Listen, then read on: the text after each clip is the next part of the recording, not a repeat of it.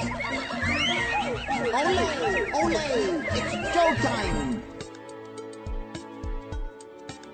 To our new passengers, aloha and welcome. As you board, please move across your car to make room for everyone, and kindly offer available seating to those needing special assistance. The show will begin momentarily. Thank you. Please stand clear of the podcaster. Por favor, manténganse alejado del David. Welcome to Dave's Disney View podcast, provided on our own version of the information highway in the sky. For those of you standing, please hold on to the handrails throughout our journey and stay clear of the doors. For the comfort of others, no smoking please. Thank you. Dave's Disney View is a look at the Walt Disney World Resort and sometimes beyond, as seen through the eyes of Dave, a frequent visitor, a one-time cast member, and an engineer who simply enjoys the magic and wonder of it all. Now, please keep your party together and put on your virtual mouse ears. And by all means, enjoy the show. Hi, everyone, and welcome to another edition of Dave's Disney View podcast. With me, your host, Dave. This podcast is for the end of November 2011 and includes some news and updates from around the Walt Disney World Resort and a little bit beyond there. We start off with the Magic Kingdom this week. On October 31st, the Magic Kingdom introduced its first talking Mickey Mouse at the meet and greet in the Town Square Theater. I just happened to miss it. I was at the Magic Kingdom and was meeting Mickey Mouse at that location on October 30th, so I was disappointed that I just barely missed it. But it started off as a limited test with Talking Mickey making occasional appearances in place of the standard Mickey. Some videos of the meet and greets are now starting to appear on YouTube, and they are as impressive as the officially released Disney Parks demonstration that you may have seen online. I'll put a link to the YouTube video on my show notes over at disneypodcast.net. Just take a look at that and you can watch the video yourself. In other news, the Fantasyland expansion rolls along right on schedule. Trees for the forest are being planted in the area, and most of the heavy construction appears to be done.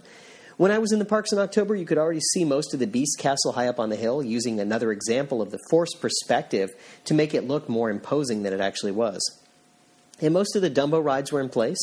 Workers were putting some finishing touches on some parts, and you could see a lot of elements coming together.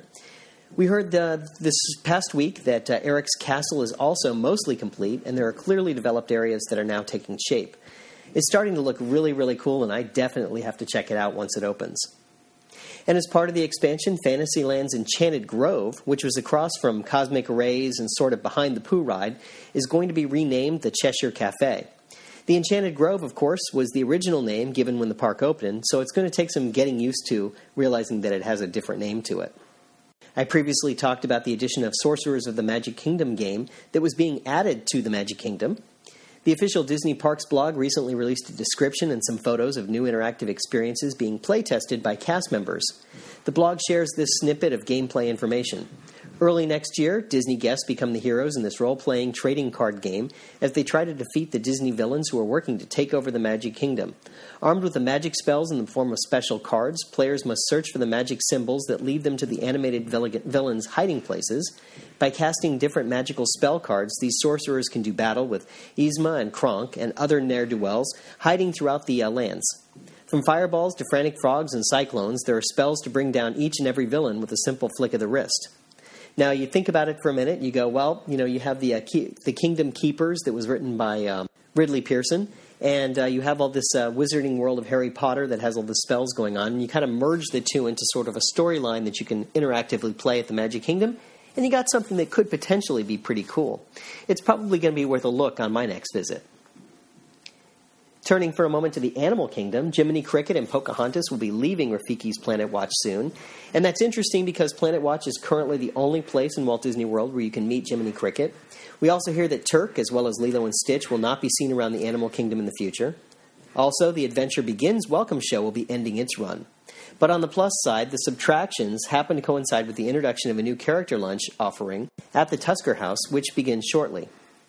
Now, one thing I also wanted to add here is that we hear some thoughts and rumors that maybe Rafiki's Planet Watch itself will go away and be replaced with Pandora as a part of the Avatar experience.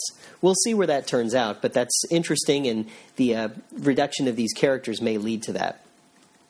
Turning to Epcot, Disney is testing a new radio frequency identification system, or RFID, for park entry. You're probably familiar with RFID systems in a general sense, as they are in most credit cards, passports, even your vehicle's transponder that pays tolls on most highways in the United States. It's a passive electronic device that receives and bounces back a signal to a reader. During the testing, some Epcot guests were diverted to the left-hand side of the entry plaza. They had a Mickey sticker containing an RFID chip attached to their existing ticket, and then the magnetic strip on the ticket was scanned into a computer to match the park ticket to the RFID chip. Afterward, the guests were directed to one of two new entry systems, a queue for group entry and another designated for guests entering in single file, similar to the current system you see out there. The guests simply place their ticket up to a Mickey Mouse head, and it prompts for a finger scan, and unsuccessful validation lights up green, and the guests are free to enter the park. There's no turnstile or barrier, just some cast members overseeing the process. The group entry area is very similar, but instead of having a single reader and a queue, it is arranged with two banks of readers. It's ideal for a group entering together, especially with strollers or wheelchairs. Everyone can scan their tickets at the same time and enter all together without clambering through the turnstiles. So a couple of things I would say about this is that, one, it goes along with the observation I've made many times that the paper ticket sometimes gets damaged by getting wet, ripped, or whatever. Now it's less likely with the RFID tags. Using a proximity RFID means that the entry media could be changed to be some sort of a wristband or a paper ticket with an RFID tag in it, or a plastic ticket with an RFID tag, or anything else that could have an RFID embedded into it. They're very small, and you can put it into something pretty tiny. Disney's been looking at the wristbands as part of the Next Gen initiative, and this new entry system would tie very nicely into that. And the second thing I'd say is there's no need for tickets to physically pass through a machine, which gets them jammed, they get misread, the situation I talked about with it being ripped may have an impact, those types of things. Now, assuming Disney can make this work without physical barriers, I'm sure it would provide a better way for guests to enter the parks. Entry would be more fun, quicker, and those traveling with the little ones probably would be relieved of some of their pressure and hassle of dealing with park entry and trying to get the strollers through and catch up with the rest of their party. It's time to get things started on the most sensational, inspirational, celebrational, motivational. This is what we call the Muppet Show. Turning outside of the Walt Disney World Resort, it's the Muppets making a triumphant return. The new Muppet movie opened a little over a week ago, and you can once again see Kermit, Miss Piggy, Gonzo, Fozzie, all of your favorite Muppet friends in a really good, amazing film. That's more like it. I have to say, I saw it the day after it opened, and I loved it. I thought it was incredible, and the opening song really got me. I just thought it was really, really, really nice. Well worth seeing, and I want to see it again, so I highly recommend it.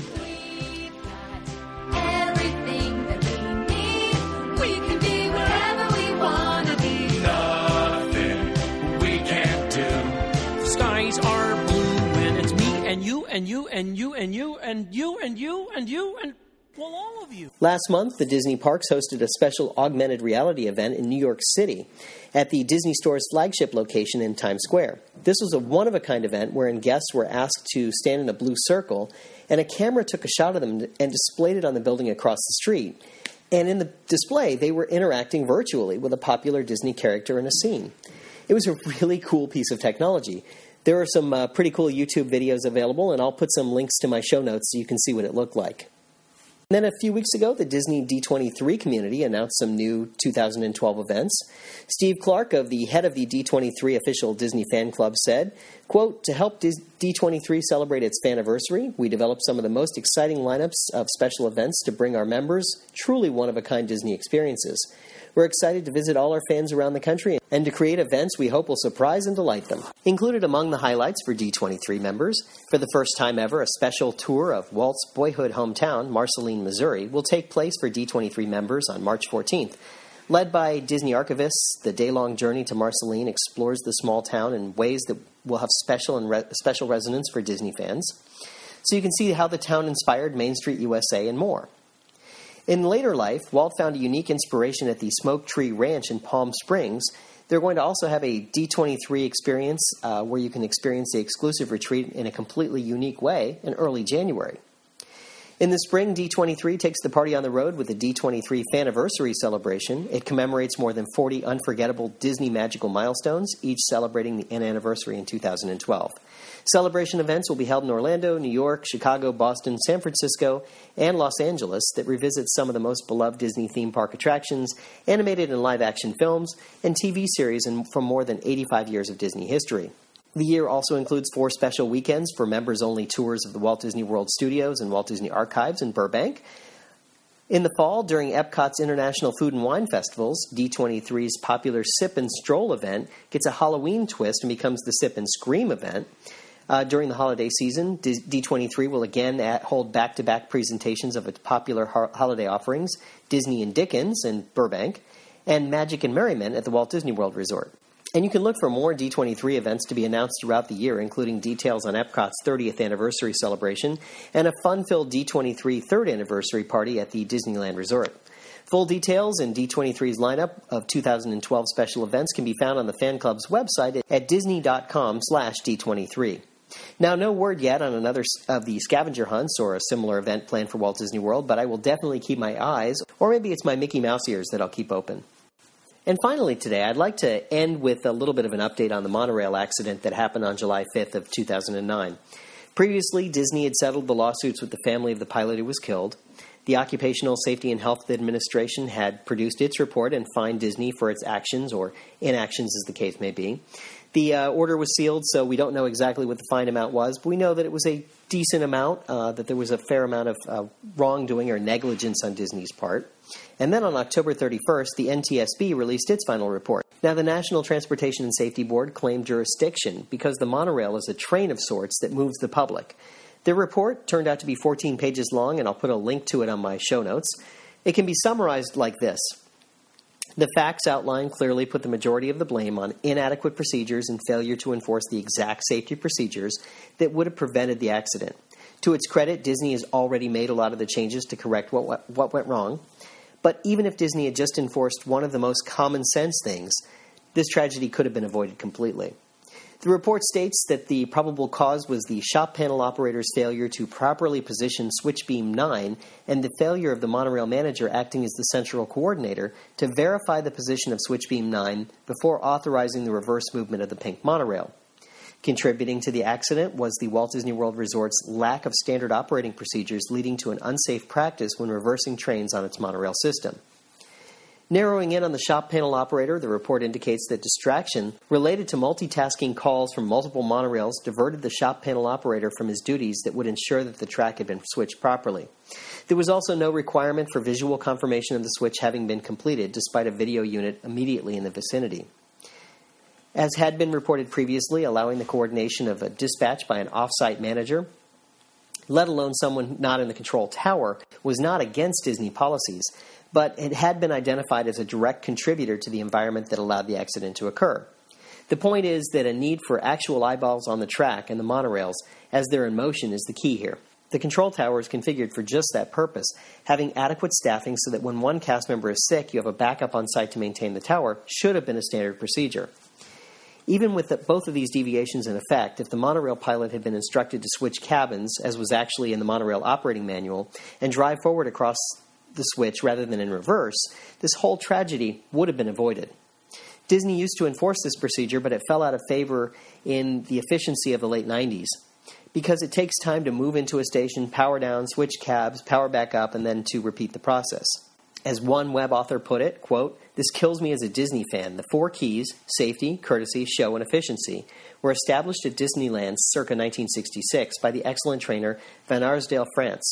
Efficiency is deliberately put at the end, but moves, like no longer requiring a pilot to switch cabins, made in the name of courtesy, saying that more efficient monorail system was a courtesy to the guests since they wouldn't have to wait as long between trains arriving at the station.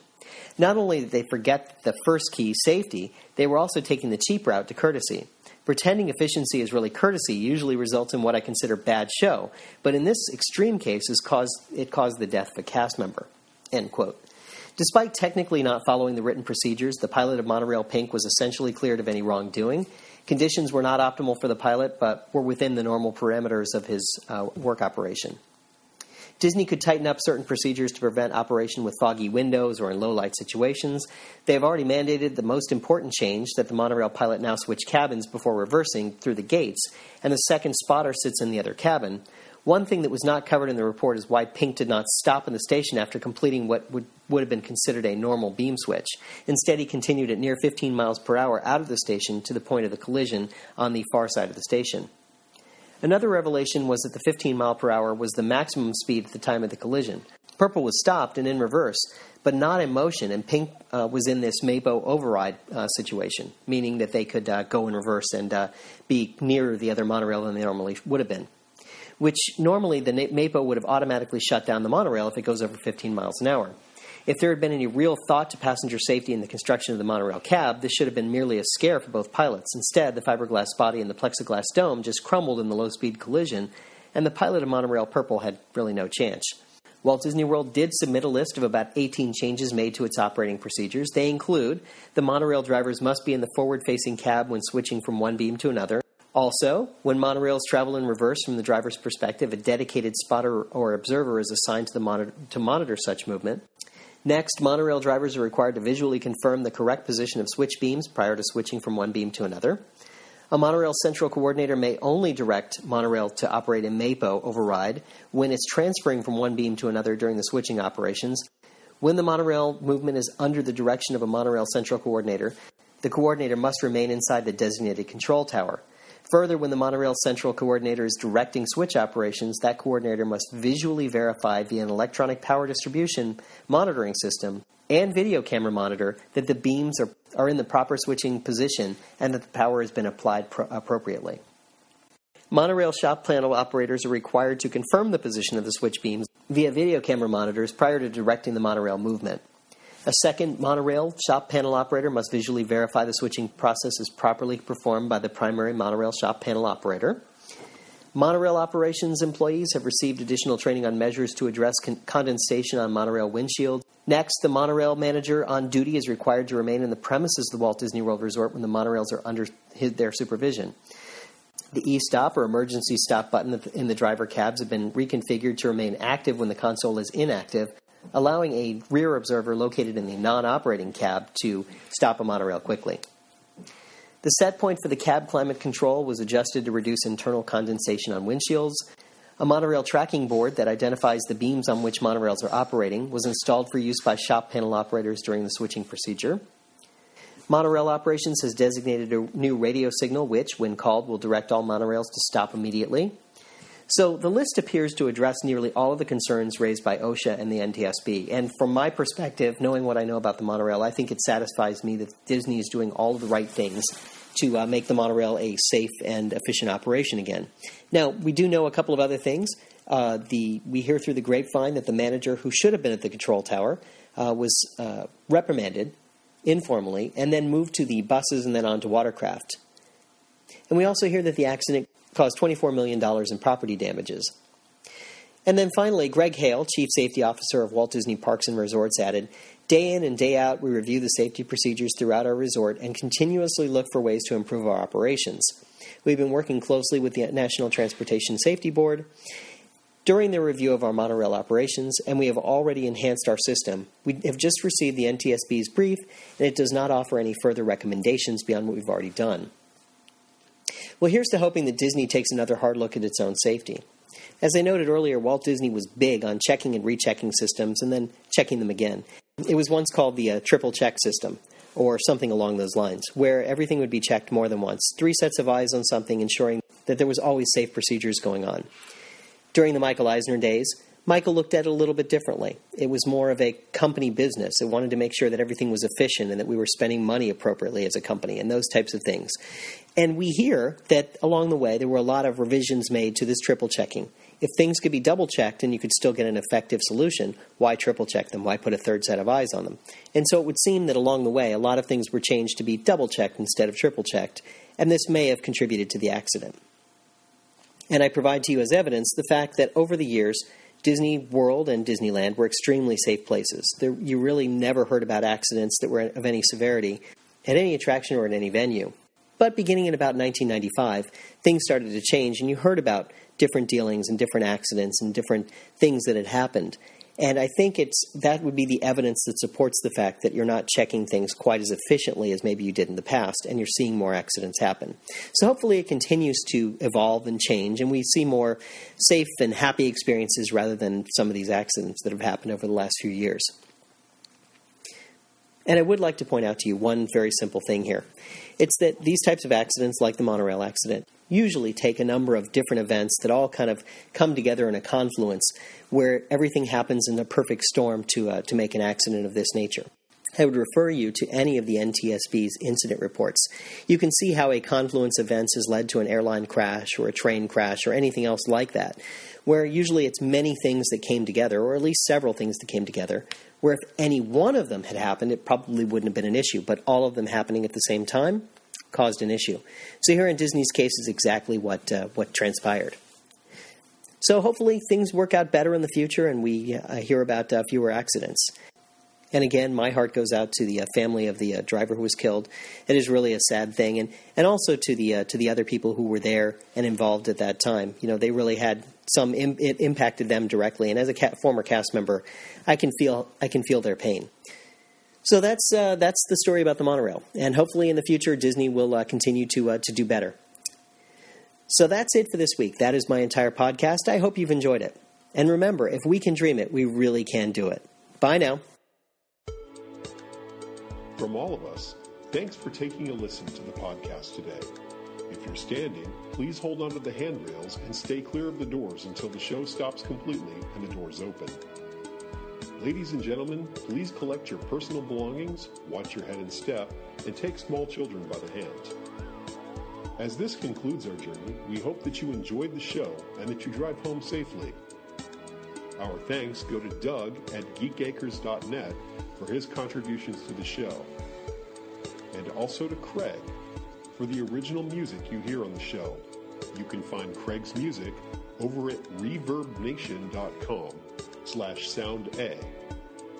If you have questions, comments, or thoughts about the show, please feel free to contact Dave at davesdisneyview@gmail.com. Show notes and links to other great content on the web can be found at disneypodcast.net. Now, I will raise the safety bar, and a podcaster will follow you home.